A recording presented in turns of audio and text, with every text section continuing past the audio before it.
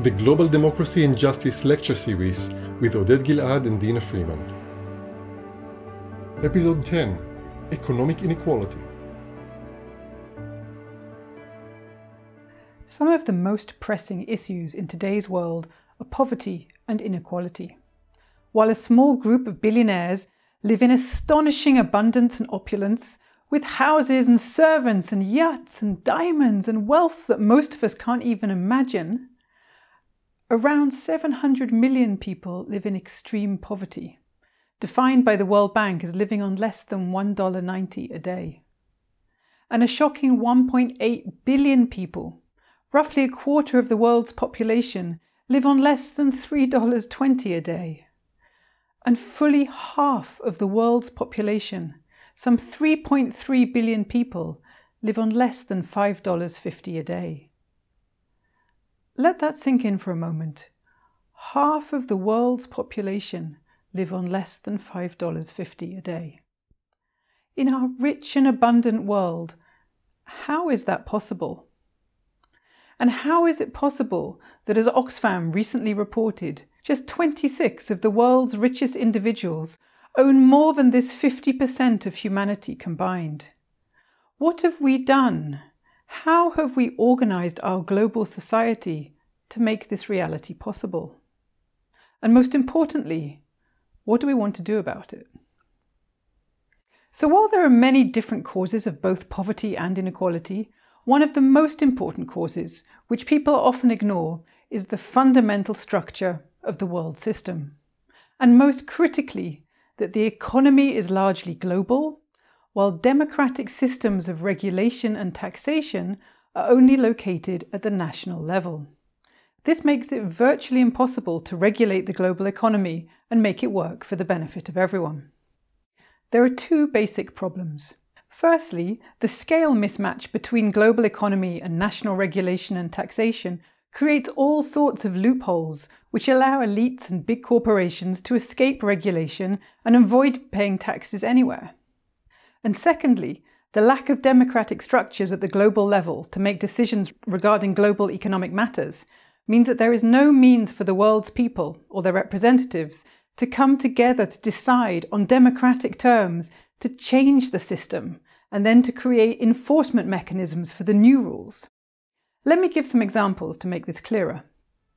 Let's take a look at the tax system. This is an obvious thing to look at because taxation and redistribution has been the main tool by which most governments seek to reduce inequality and balance out their societies. As inequality has been rising so sharply, particularly since around 1980, we might wonder, what happened to this system? Well, most national tax systems were developed between around 1930 and 1960. This was a time when most economic and business activity happened within national borders, and rates of international or cross-border business activity was very low. So the systems were designed to focus almost entirely on taxing income and profits created within a country. And then the government of that country used that tax money on public services in that country and on redistribution between the rich and the poor, again within that country. However, in the 1980s, economic globalization got going and governments decided to allow capital to flow in and out of their countries much more easily. The financial markets began to integrate more closely, and businesses started expanding their operations and their marketing to include other countries. But the tax systems didn't really change. As corporations found that they could pick and choose which country to operate in, they often started to choose countries which had lower rates of corporate taxation. Why wouldn't they? So suddenly countries found themselves all competing against each other to attract corporations to their countries, each one lowering the corporate tax rate more than the last one. So it's not surprising that from 1980 to 2010, corporate tax rates fell dramatically in almost all countries, from around 40% to roughly 25%. So what this means is that over this period, governments got less tax money from corporations, and thus they had less money to invest in society and to redistribute to the poor. Instead, the corporations got to keep more of their profits for themselves and for their wealthy shareholders. And so this obviously was a major contributor to increasing inequality. But there's more. As corporations expanded and started operating in many different countries, They found that in the international system, where regulation takes place only at the national level, there wasn't a legal structure which they could use to set themselves up as a global corporation. Instead, in each country that they worked in, their operations had to be established as a separate legal company in that country and according to that country's rules and regulations. So instead of becoming global corporations, they became transnational corporations, networks of related but separate companies operating in different countries. So Shell, for example, or Unilever or any other big corporation that you might think of, is legally actually not one big corporation. It's a network of Shell Netherlands, Shell UK, Shell Nigeria, and so on. Each one is legally its own separate company. But of course, this is a bit of a myth, because the corporations are in fact run as one global corporation, following the strategy and direction of the headquarters. But it's a very useful myth. Useful for the corporations, that is, because it provides them with a way to legally avoid paying a lot of tax. Here's how it works. Imagine a transnational corporation. Let's call it Stone.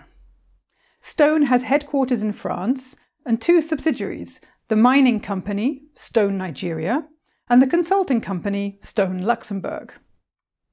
If Stone Nigeria buys advisory services from Stone Luxembourg, the executives in the Stone headquarters in France can decide how much they should pay. And since this money will never actually leave the whole sort of Stone corporation, they can choose to set the cost far higher than the actual market cost. And in this way, they can covertly move money from Nigeria to Luxembourg without anyone knowing. Why would they want to do this? Well, one reason to do this would be to avoid paying taxes by shifting their profits. If Nigeria had a corporate tax rate of, say, 30%, and Luxembourg had a corporate tax rate of, let's say, 5%, that would be a good reason. And if they could set up a third subsidiary in the Cayman Islands or in some other tax haven where the tax rate was 0, and then they could find a way to move all of the profits over to that company, well, that would be even better. They'd have to pay no tax. You get the picture. This practice is so common, it's even got its own name, transfer mispricing. And it happens a lot.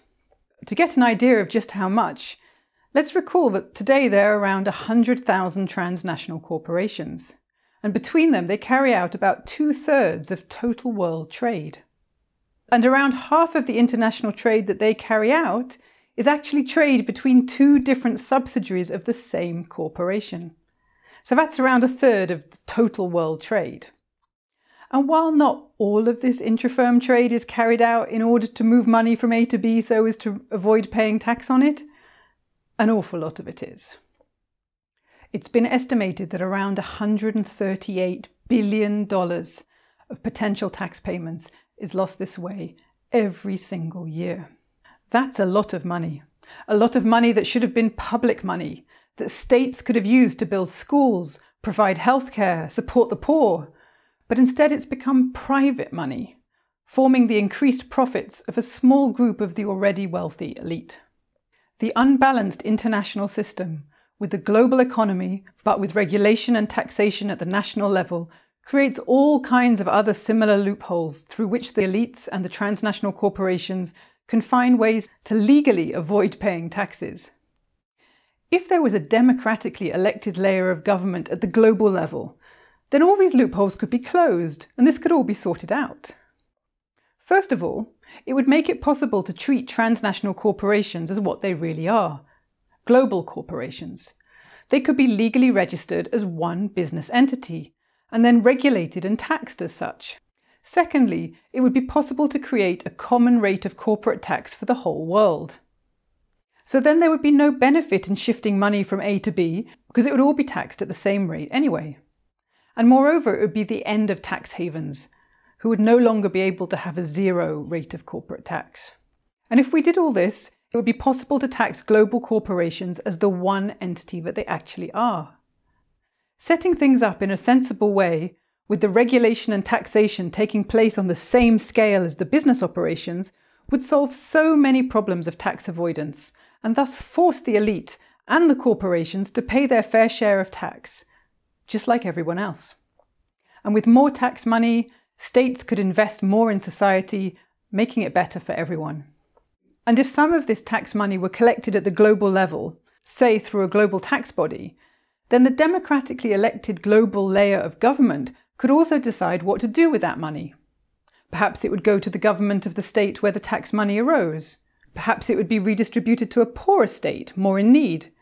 Or perhaps it would be used to pay for efforts to solve common global problems, such as climate change, for instance.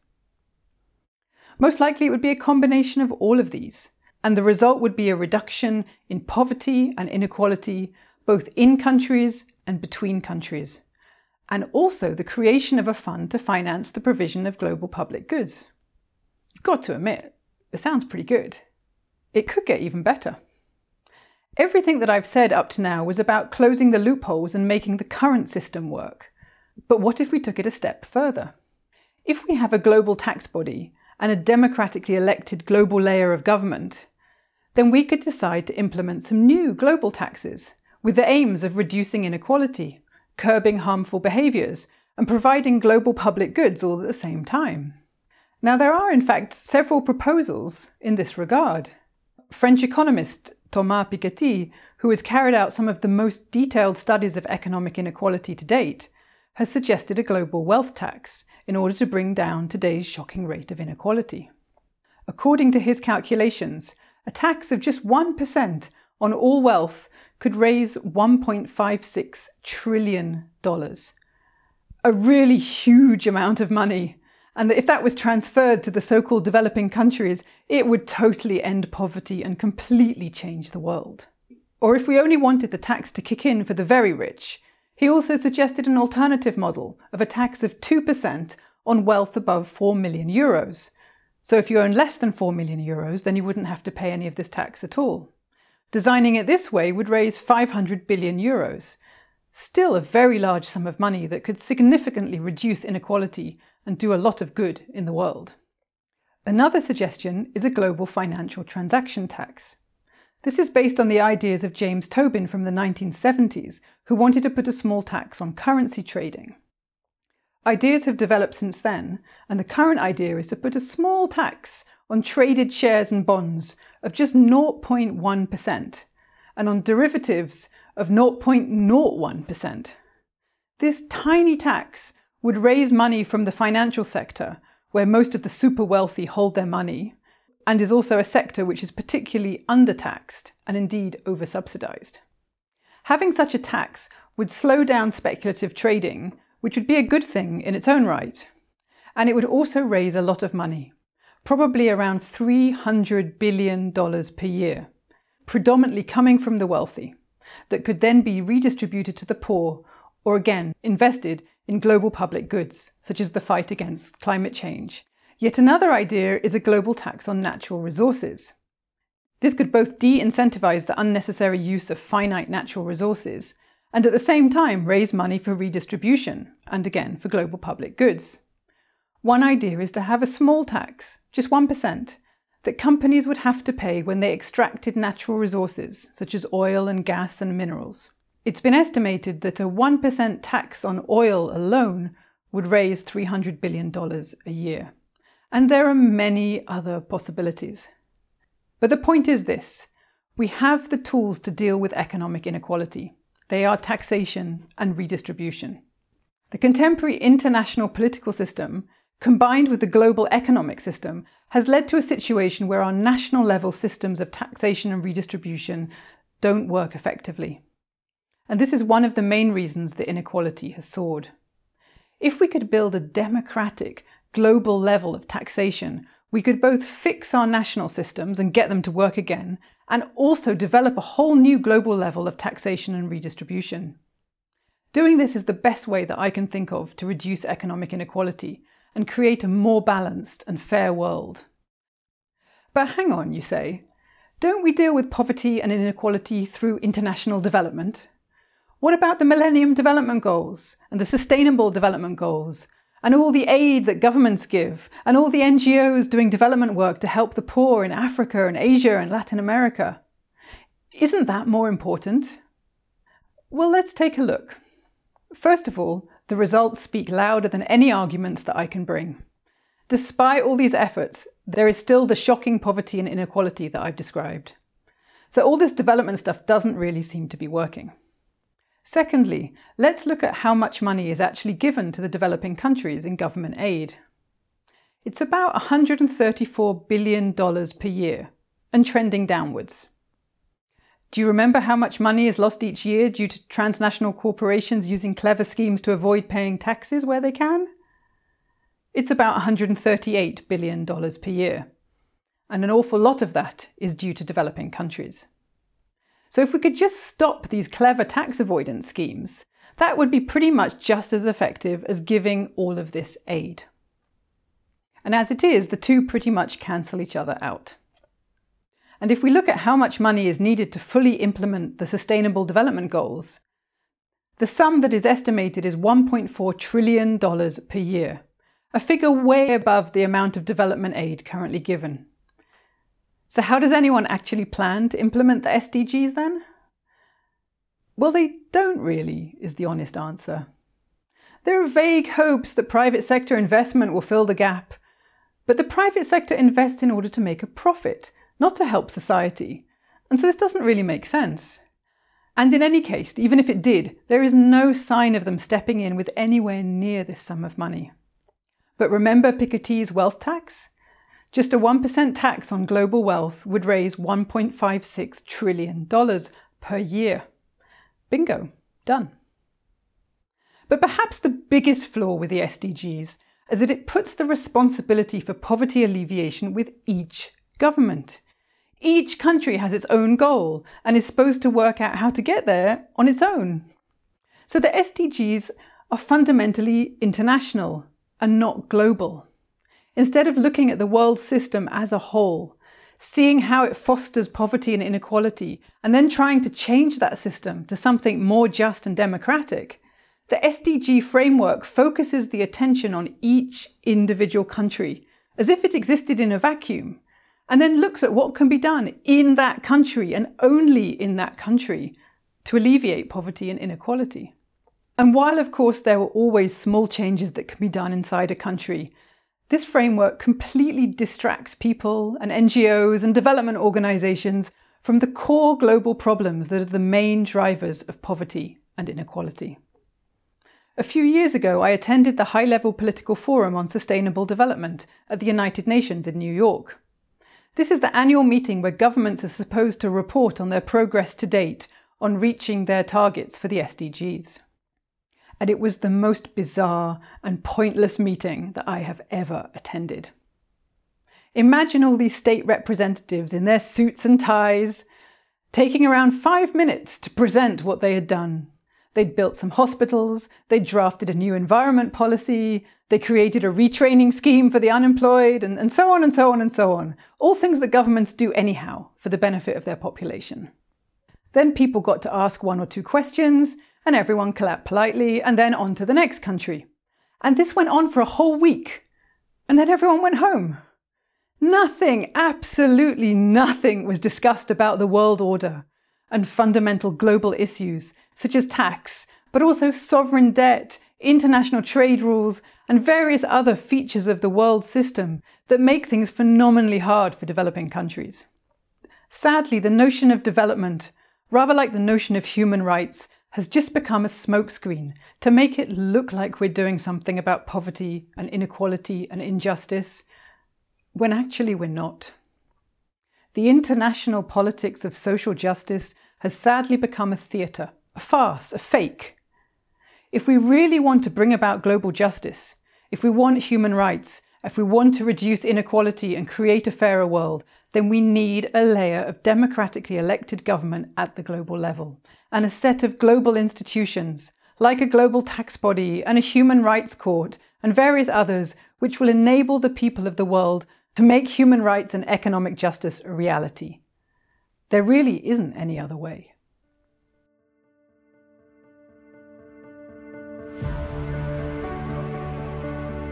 The Global Democracy and Justice lecture series is also available as videos on YouTube and other platforms. If you found the ideas in this episode interesting, please share it.